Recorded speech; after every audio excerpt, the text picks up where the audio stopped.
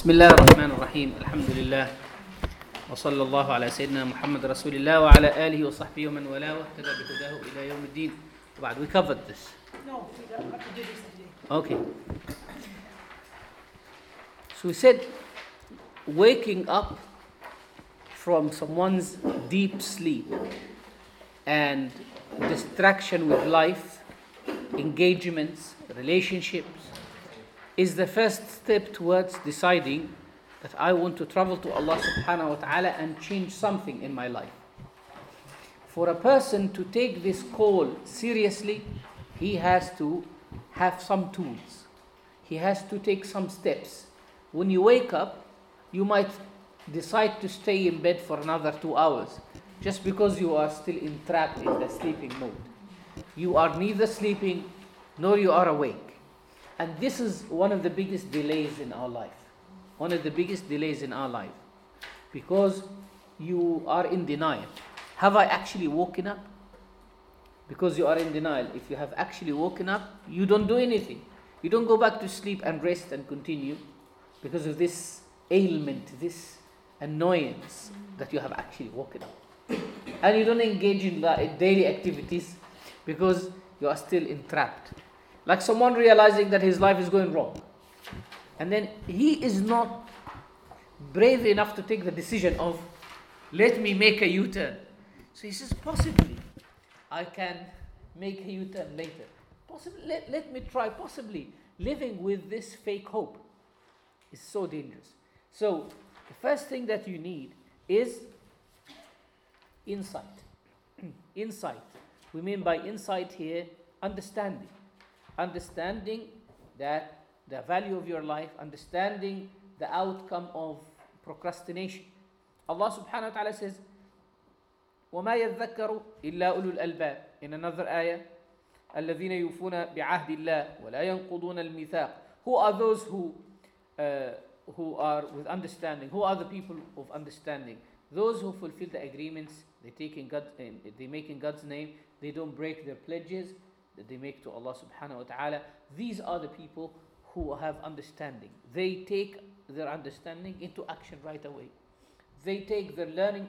Sometimes I say to people, one of the best ways of understanding fiqh and actually internalizing this information that we have in fiqh class is starting to practice them. You know, if you're Hanafi, for example, and you come here to the class and you go home and just continue praying the way you have always been praying in your life, you will never learn how to pray in the Shafi'i way. Never. Because fiqh is a practical thing. Fiqh is a practical thing. Where do you place your hands? How do you go into sujood? How do you go into ruku'? What do you do in wudu? It is all practical things. And this is the only way for you to remember, because theoretical knowledge remains a theoretical knowledge. And because there is so many details in fiqh. Some of the ibadat, some of the actions that we study in fiqh, people don't remember them because they are not practical. I mean, they don't happen. When was the last time you had to do tayammum? When was the last time you had to do tayammum? So the whole study of tayammum is a bit difficult for people to understand, even to remember. Oh, I need to repeat my salah if it was like this. I don't need to repeat my salah if it's like that. I need to move like 150 meters in this direction. I need to do this. I need to do this. When was the last time you did Hajj? The details of doing Hajj, even if you study 1,000 times before you go to Hajj, you will still always ask the same questions to the sheikh who is accompanying you. Because Hajj is a practical experience. Only after going to Hajj 3-4 times, you know your way. That's if you have studied. If you haven't studied, you might not even know your way after 3-4 times.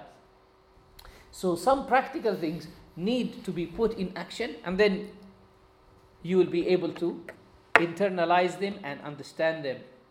Same thing here. Allah subhanahu wa ta'ala has woken you up and showed you the value of your life. Then you need to do something about it. The longer you keep this procrastination, the more delayed you will become. The more delayed you will become.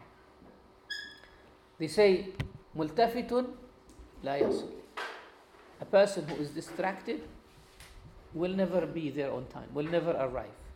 وَمُتَشَكِّكٌ They say ملتفت لا يصل ومتشكك لا يرحل. Someone who is in doubt will never travel. Someone who is distracted will never arrive. And someone who is in doubt will never arrive, will never travel. If you are always in doubt, is this my train? Is this my train? Is this my train? You will not jump into any train. And if you're distracted in every train, you come out, you might not, you will miss the train and you will not arrive. You'll start the journey, but you will not arrive. These are two important figures. A distracted person and a doubtful individual. If you are with the most knowledgeable man in the world and you doubt them, you will not benefit from them. You will not get anything from them because you are in doubt. You are devoured by your own doubt. You have something that's called, imagine, there is a fine line between jealousy and doubt in relationships. If someone has doubt about lack of trust in his partner or in his wife, he will never succeed in his life, even if he's with the most committed individual. The problem is not in there, it's in them, it's in him, it's in his heart. The problem is in his doubt. So that's the first tool. The second tool is balance between looseness and rigidness. The path of tasawwuf, which causes people to be delivered to Allah subhanahu wa ta'ala, is to understand that I should not move from one extreme to another extreme. This is normal for people who have realized how much they have lost in their life, how much they have lost in their education, how much they have lost in their ibadah. They start with zeal. And we tend to control this zeal. Relax. You realize that all of a sudden someone realizes that he wants to memorize the Quran. That's a very good intention. But this intention requires action. And this action has to be balanced. Otherwise, you will break abruptly as you started abruptly. Abrupt start leads to abrupt stop. You haven't used your car for 10 years. And all of a sudden, you turn it on and you start driving. The car will break down. There will be a problem. Same thing. It is not in your habit to wake up early. It is not in your habit to pray 5 times. It is not in your habit to remember Allah subhanahu wa ta'ala. Take little dosages until your body starts taking things in between looseness and rigidness. If you move from one extreme to another extreme.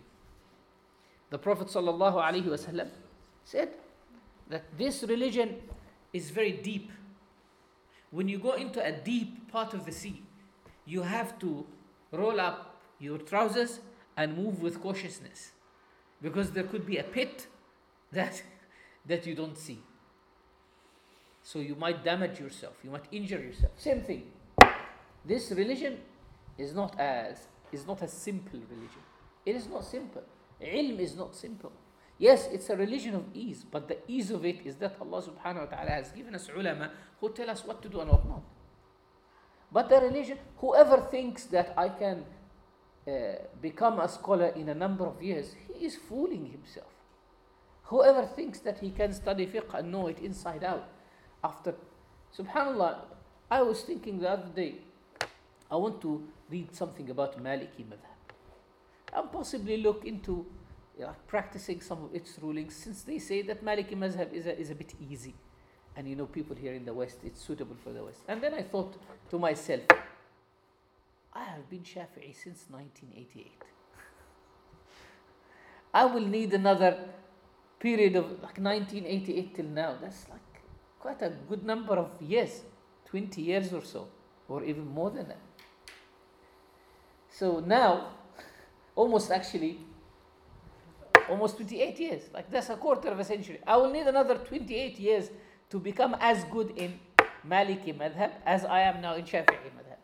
So how many 28 years do you have in your life to spend in that? No, it is better to focus on what you know.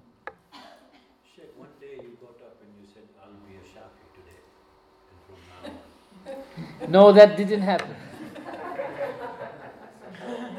So what happened? No, what happened is, when we go to Azhar as students, they would give us the choice. So since my father himself was Hanafi, I was going to be a Hanafi. I always say I became Shafi'i by mistake. They came and told us, look, who want to become Shafi'is? Some students took a side. Who wants to become Hanafi? I took that side. And then they looked at us and they said, look, the Hanafi fiqh books have not arrived from the book center. They send the books to the institute so that they are distributed to the students. So all the books pretty much arrived, but some books were delayed. So they said the fiqh books have arrived, but only the Shafi'i madhab has arrived.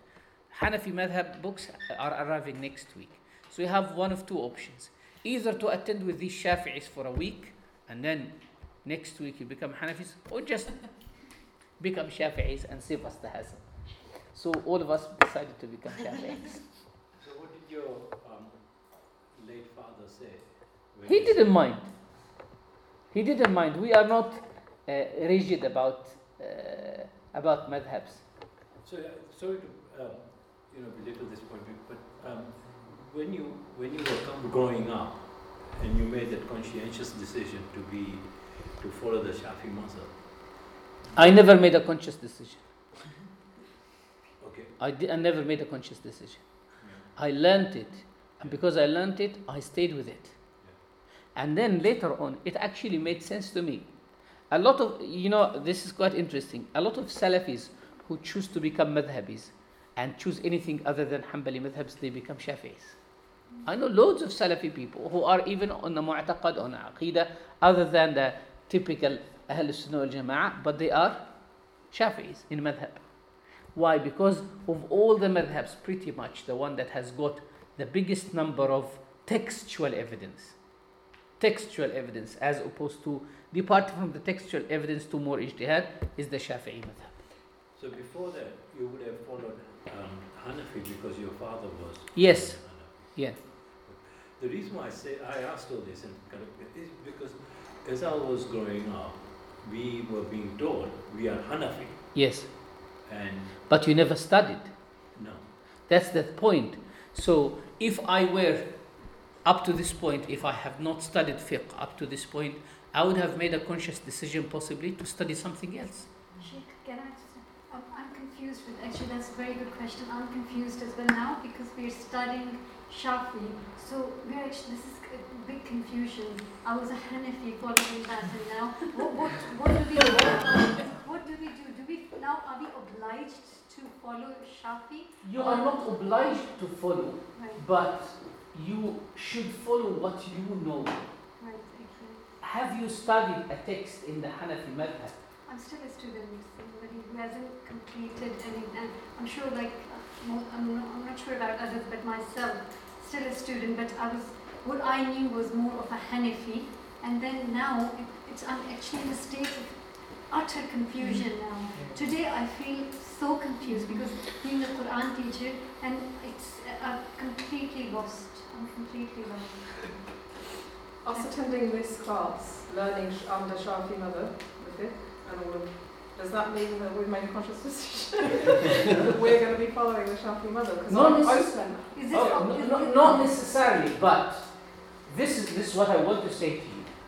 If I have inherited a madhab, which I have not studied the text in, I would just see my parents praying in this way, and then I studied the madhab on my own, and I looked into its details. Now my knowledge of it is more accurate than something that I have inherited from my parents. There is nothing called Hanafi or Shafi'i or Maliki unless you study.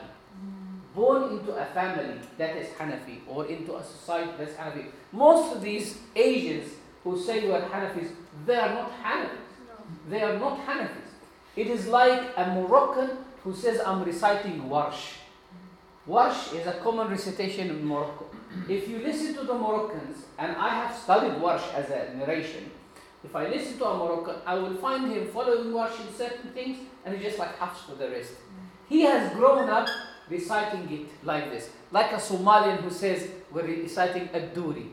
They are actually not reciting Ad-Duri. They are just following Ad-Duri in certain places, but not the rest. So, for a lay person, there is no madhab. Meaning, you cannot claim that you follow a specific madhab unless you have studied. What you are doing now, you are studying a madhab, learning its masail and its evidence and its topics and its intellectual structure. If you go to the Hanafi madhab, what you are observing is different from what is in the books.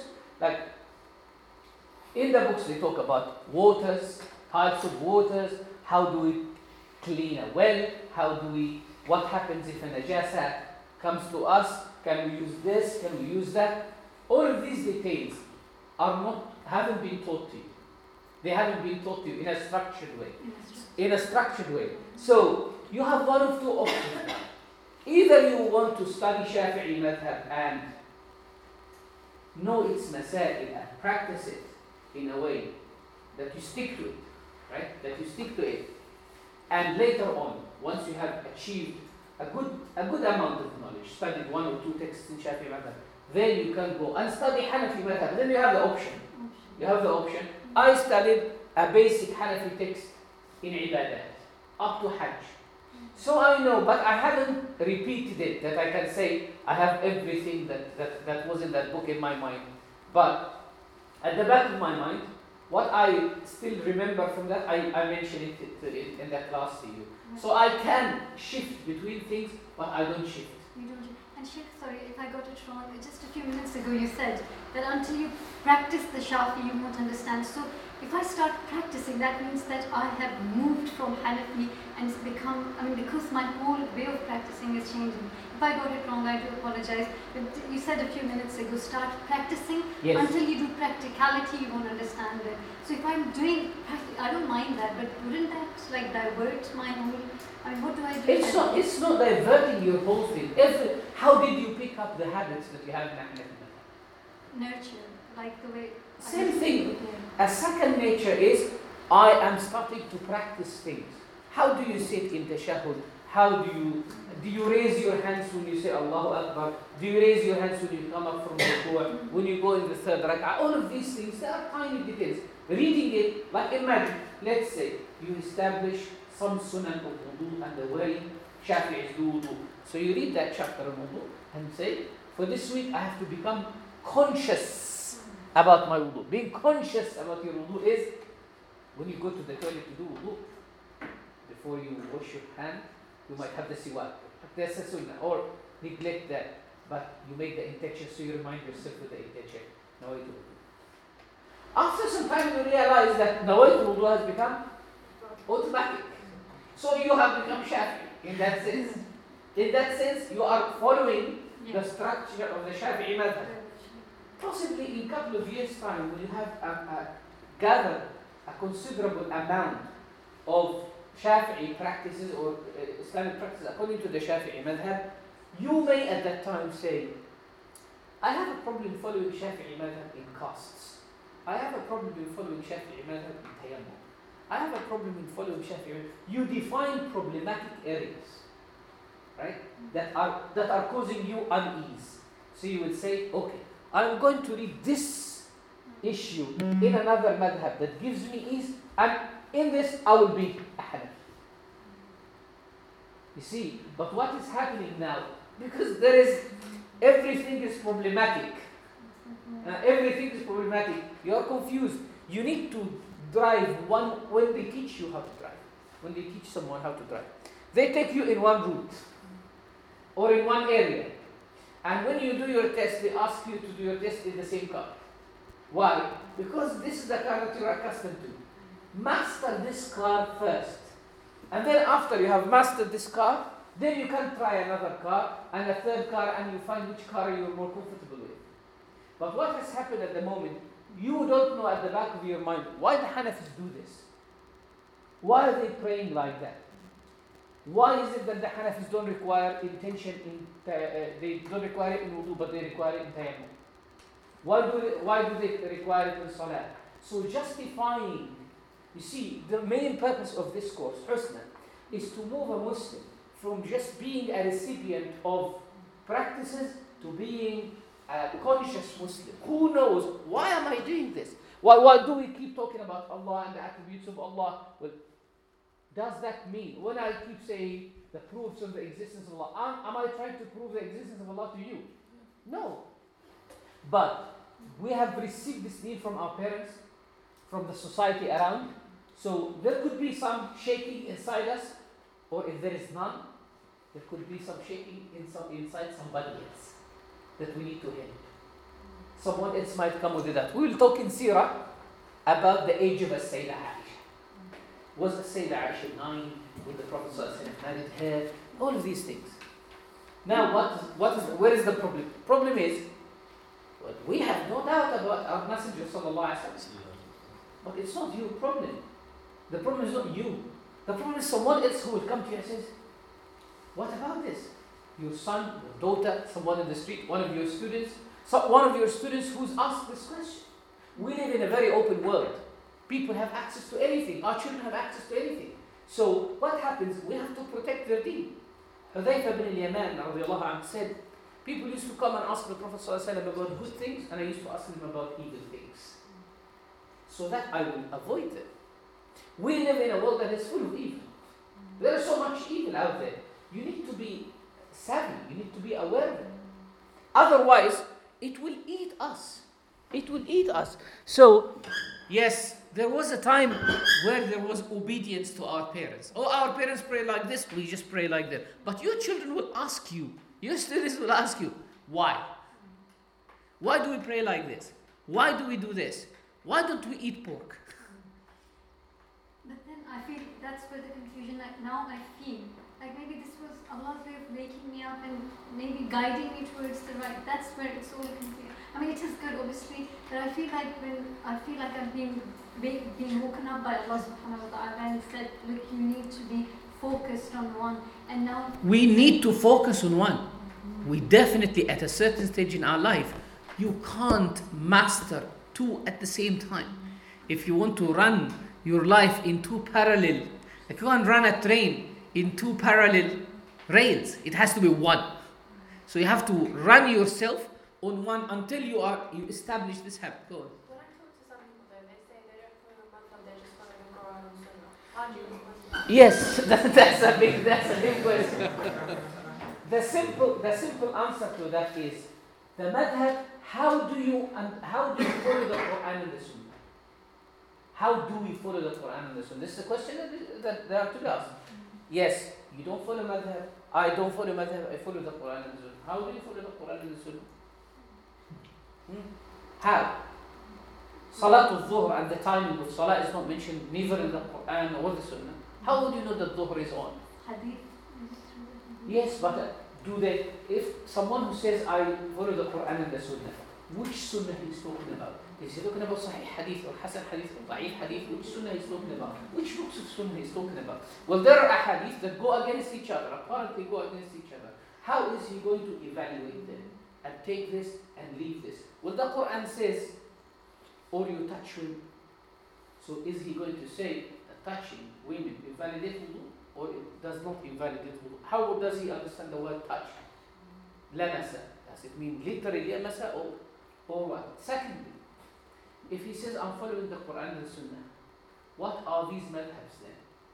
They are ways of understanding the Quran and the Sunnah by people who were closer in time and generation and tools and connection closer to the source of the Quran and the Sunnah, the time of the Quran and the Sunnah. So, if I say I'm understanding the Quran and the Sunnah better than a Shafi'i, for example, what is your link to the Quran? What's your link to the Sunnah? What's your link to the Sahaba who understood the Quran and the Sunnah? And you know what? SubhanAllah, I wrote this on a piece of paper and I put it underneath my bed. I quote this from a Salafi Shafi'i Sheikh, whom I really respect. He says that the madhahib, all the madhahib as they are, have basis in the Quran and the Sunnah, are established in the Quran and the Sunnah. Why? Because if you take any text that is used by the people of madhabs, you will find that that text can be understood in one or two ways, and both are equally valid. So the one who understood it this way and decided that this is his madhab, that's his understanding of the Quran and the Sunnah. and the one who understood in this madhab, his understanding is established in the Quran and the Sunnah. And then he quotes something from, hold on. Then he quotes something from one of the tabi'in, from or possibly Abu Ali al-Madini or something, one of the shuyukh of Ahmad ibn Hanbal. He said, narrating from one of the tabi'in, that he said, Abdullah ibn Abbas radiallahu anhu, during the lifetime of the Prophet sallallahu alaihi wasallam, he had people, this is the Arabic, وَكَانَ لَهُ أَصْحَابُهُ الْمُخْتَصُّونَ بِهِ. He had his companions who were around him. يَسْتَفْتُونَهُ وَلَا يَسْتَفْتُونَ غَيْرَهُ.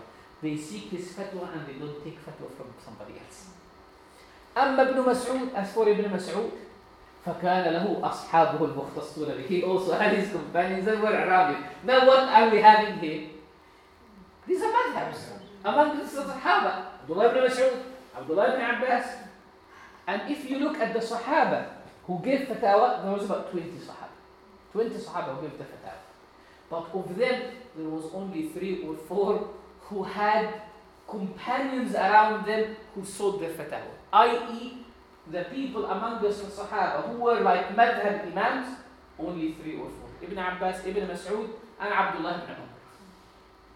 Abdullah ibn Umar, his knowledge was taken by a man called Nafi'. And the knowledge of Nafi' was taken by a man called Malik. Malik from Nafi' from Abdullah ibn Umar. And Malik had his choices, and Ash-Shafi'i studied with him. And at the same time, Ash-Shafi'i found another teacher, a man called Muhammad ibn al-Hasan al-Shaybani, who studied from Abu Hanifa. Abu Hanifa studied from Hammad. Hammad studied from Ibrahim al-Nakha'i. Ibrahim al-Nakha'i studied from Abdullah ibn Mas'ud. Abdullah ibn Mas'ud from the Prophet sallallahu alaihi wasallam. So that's a route. And that's another route. Ibn Umar and Ibn Mas'ud. Now, Malik, Shafi'i, and Abu Hanifa, and Ahmad studied with Ash-Shafi'i. These are the 4 madhabs. So where is the Quran and the Sunnah there? See, it's like the people who make this claim, they can't even read the alphabet. Wallahi, I saw this brother, wallahi, that's not exaggeration. Saw this brother from Kashmir. He was a new Muslim. He just accepted Islam like 6 months ago. And he came and he had some questions. So I said to him, what madhab do you follow? He said, I follow Quran and Sunnah. He can't even speak Arab. I said, alhamdulillah. We follow the Torah, the Injil. But are the novels translated into English and studied them? There's not a lot translated into English. There is. There is. From all 4? From all 4. Okay. You have in the Hanafi madhab, you have Nur al-Idah, it's available in English. You have something called the Fiqh bil Easy. In South Africa is an English-speaking country. Massive Hanafi books there. You have Nur al-Idah in Hanbali madhab. There is. Sheikh Musa Ferber, who actually wrote this, Sheikh Musa Ferber has translated recently. If you put Musa Ferber in Amazon, you will find some Hanbali texts. Zad al-Mustaqni and others. And Maliki ibn Ashir is translated, the Risala of Ibn Abi Zayd al-Qayrawan. On similar lines, I think I'm sensing maybe majority of us have grown up with the Hanafi fiqh in some level. So maybe we've read some books or we've had certain teachers, who knew that fiqh and we didn't really get exposed to everyone. So coming to this class, we not necessarily had any intention of changing fiqh, or it would have made more sense if we were asked to, if we were going to go to detail in a fiqh, we would have maybe said, I personally would have said, okay, I'll go for the Hanafi fiqh because it would have been an easier kind of progression. So what is your advice for us now? How to make the most of this knowledge, because we are getting the Shafi fiqh. So possibly at a certain time, because I would say that accessibility to Hanafi fiqh is quite massive. You can access Hanafi teachers, but not that you can access many Shafi'i teachers, not that you can access many Hanbali teachers, neither can you access many Maliki teachers. So what I would advise, if I have an opportunity to study a different madhab, to study that. Possibly it can be my B madhab, and my A madhab becomes the other madhab. So possibly to focus, even for a certain period of your life, even for the duration of this course. Let's say, I personally have dedicated this year, and possibly half of next year, to 2 sciences that I'm revising and going into deep depth of, fiqh and grammar. I'm focusing in these 2 years on that. I'm memorizing one text in Shafi'i Madhab, it's called Zubat, 1,000 lines, and I'm just doing that literally every single day, nothing else. So possibly it helps at certain times of your life. No one can finish all the sciences, but one of the good things is let your daily study be, let's say you become a Shafi'i for a year, or a year and a half, or 2 years. You know what? If you focus on the madhab for a year or 2 years, I assure you, you will get out of this dilemma. Because you will know it well. And then when you go to something else, why is it that we are so accustomed to hafs when we recite? Because we've been listening to it. We've been listening. There was a focus. But what has happened? You have not completed the focus yet, and you have so many focuses. So let's take a conscious decision. Well, I might decide in a couple of years' time, I'm not going to be Shafi'i. That's fine. Like, I'm not expecting anyone to become Shafi'i. I'm not teaching you Shafi'i for you to become Shafi'i. This is not a proselytizing class. It is to establish some form of fiqh that I know well. And then afterwards, if I decide I'm going to become Hanafi, there will be loads of Maulanas who can teach you Hanafi. Because I felt the opposite to the sister. I was like, I have no inclination of jumping fiqh. Yeah. Like straight No, away. you don't have to jump. That's why I I say. was just thinking how to, I am learning it. I say that you have to commit. You have to commit to one way for a certain period of time to strengthen and solidify it. And afterwards, when you compare, you'll have something to compare to. But at the moment, you don't have anything to compare to. Sheikh, so sorry to cut you off.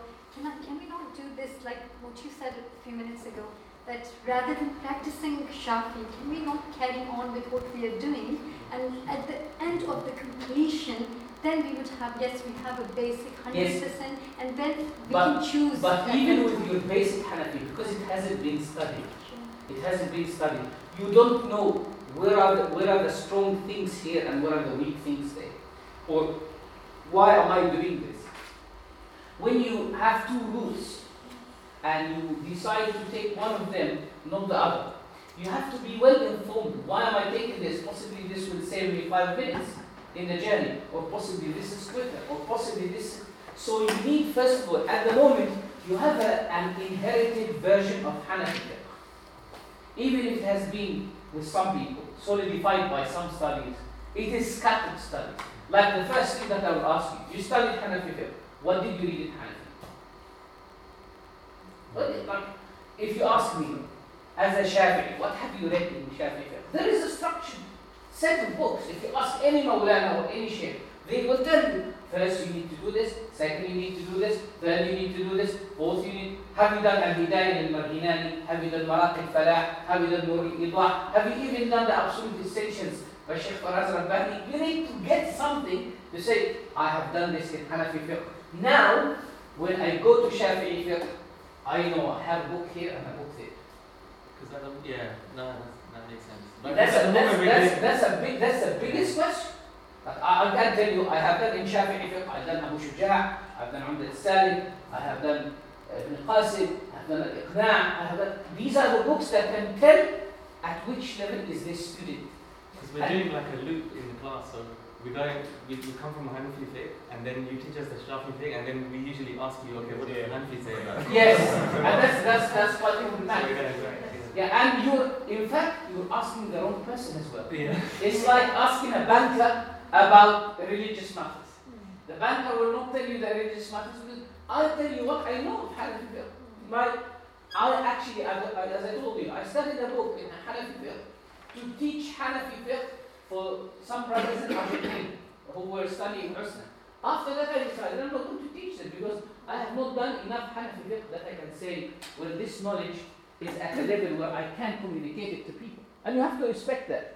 But I have a bit of knowledge here and there that I can say, okay, the Hanafi madhab says this in this area. Also, I think one thing we don't realize is, although we were born in Hanafi families, what we're doing probably not right anyway.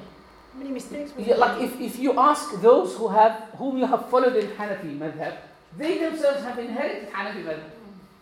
And possibly their grandfather. It's an excuse on the day of Qiyamah when Allah asks why. You say, my mother taught me. Yes, but the thing is, we are not excused in continuing to be ignorant. We're excused for the ignorance that we have now. I'm excused if I make something by mistake because I don't know. But I'm not excused in continuing knowing that I don't know and choosing to not to know. But Sheikh, for example, if somebody is following Hanafi, they're not out of it, they're still Muslim. Yes, I'm not saying that. I'm not saying that at all. But what I'm saying is, because of these differences between the madhab, what happens? Yes, if you follow this Hanafi route, it's all correct. But if you take this part and put it with this part, it will not be correct. Why will it not be correct? It's just like someone who decides to wear a skirt and a shirt. They don't match with each other. But if someone is wearing a shirt, he needs to wear trousers, he needs to wear this. He has to. You have to bring things together that match each other, right? So, but if you wear a skirt and you wear something else, possibly it suits. Same thing. This route in the Hanafi madhab, this wudu, with this salah, with this sunnah, with this set of things, this package, go with each other. What is happening now is, you have not even completed the package. And you ask, what about this one? What about this one? Oh, what about this one? Like someone who goes and he sees loads of bed sets. And then he says, I want to take this. But you know what? This is also good. But what about this? Now we are driven by ease.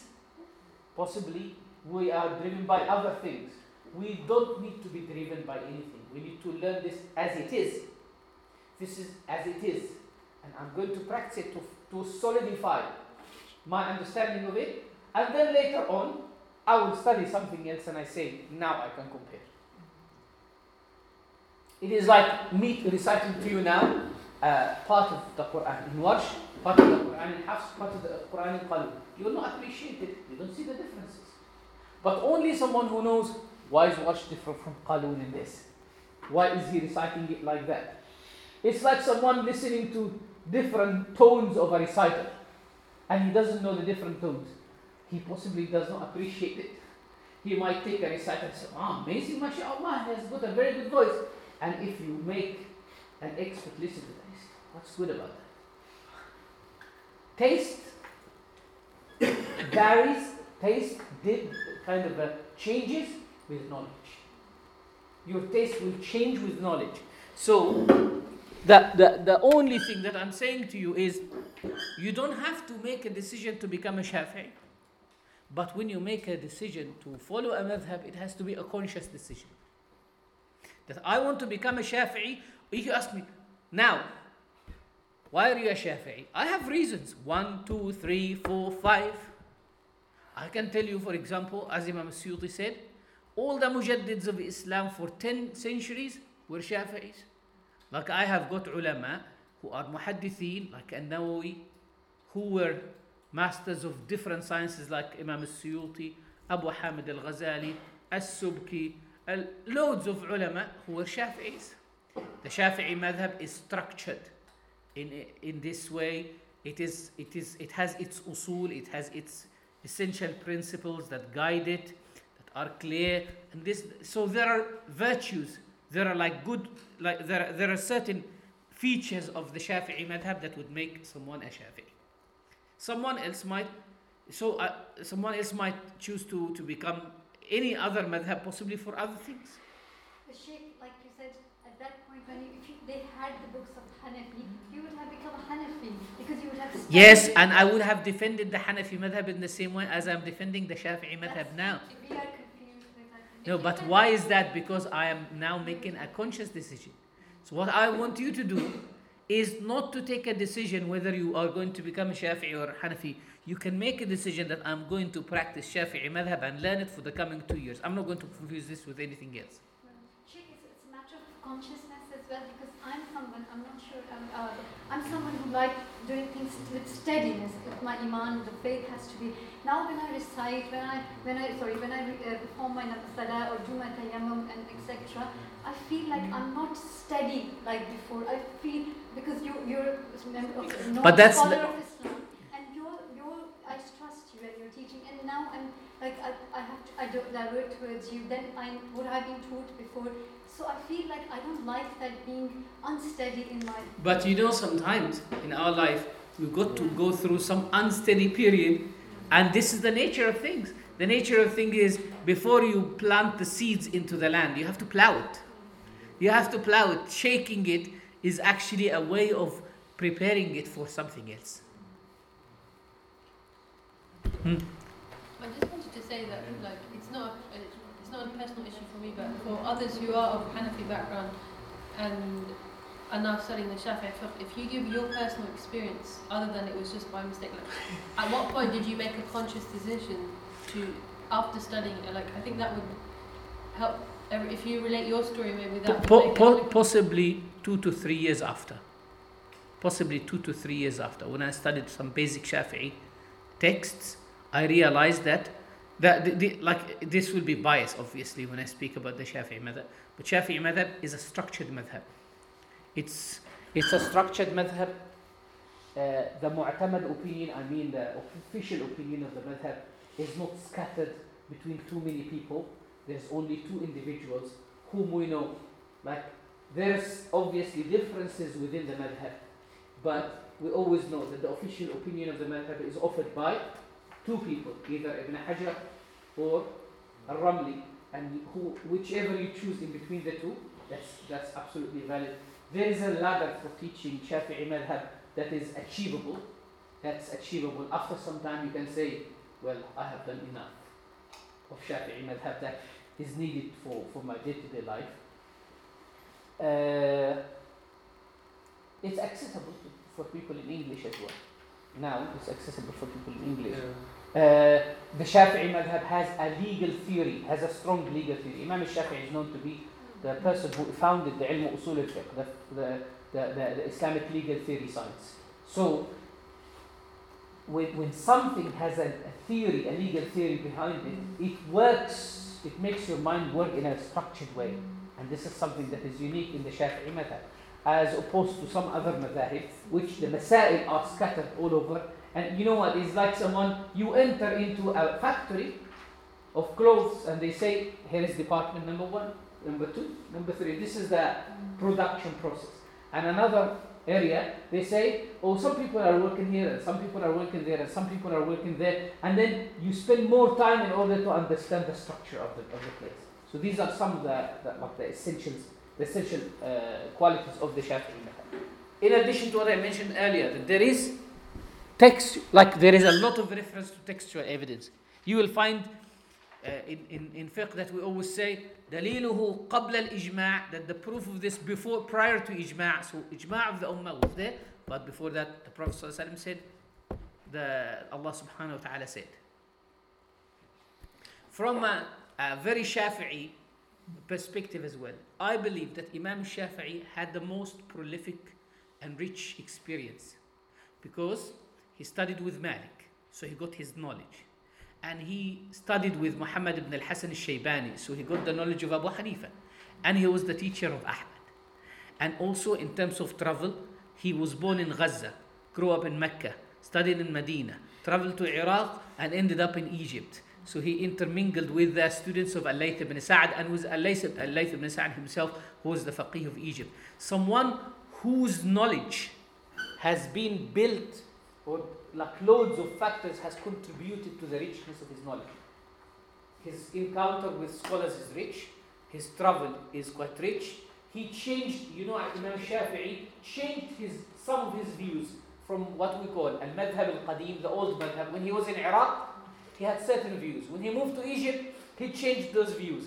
What does that mean? It means that he is a person who has observed the custom of people and the norms of the society, and that contributes to his fiqh opinions. That shows the richness of the madhab. In terms of following, it's a madhab that is followed by huge number of the ummah. Yes, the Hanafi madhab is followed by the biggest number of the ummah, but the diversity of the Shafi'i madhab is greater. It is followed in Southeast Asia massively, in East Africa massively, in South Africa, in Yemen, in Sham, in Syria. Yes, it is divided between Shafi'is and Hanaf. but it is in Syria, in Egypt, and in different other parts of the world. Huh? Sri Lanka. In Sri Lanka, even in India, in the southern part of India, in Kerala, they are massively Shafi'i. So it's a diverse, very diverse madhab. As opposed to the Hanafi madhab, for example, which is mainly Southeast Asian, Turkish, and in Sham as well. In Sham. So these are things that you can look at when you talk about it. When you talk about the madhab, that enable you to make a conscious decision. Sometimes people might get worried, Sheikh, that there's a lot of work to do to practice the fiqh of Shafi'i. Well, there is a lot of work to do anyway. Even if you study, you know what? Even if we were teaching Hanafi madhab here, you would have realized that what you have been practicing throughout your life might not be as Hanafi as you would have thought of it to be. That's the thing. And sorry, how old were you when you joined, if you don't mind? I was 10. He was 10 years old. Yeah. Like now I'm 36 years old. But that's absolutely fine. Because fiqh, when we study it as children, is different from fiqh when we study it as adults. When we study fiqh as adults, we know what we're studying and we move from one book to another. As children in school, they don't want to study. That's one thing, isn't it? So they have this opposition to study. They want to play. That's why you have to kind of convince your children to sit and study. The balance between playing and studying, they would take things and memorize them, but they forget them. Actually, I believe that teaching fiqh should not start at such an early age. Should start at a later age. You might teach something simple, but it should be taught later on. Because loads of parts of fiqh are related to life. And a child at such a young age might not have that experience in life that makes fiqh interesting. Fiqh was not an interesting subject when we were children. Seerah would have been interesting. But fiqh was not interesting at all.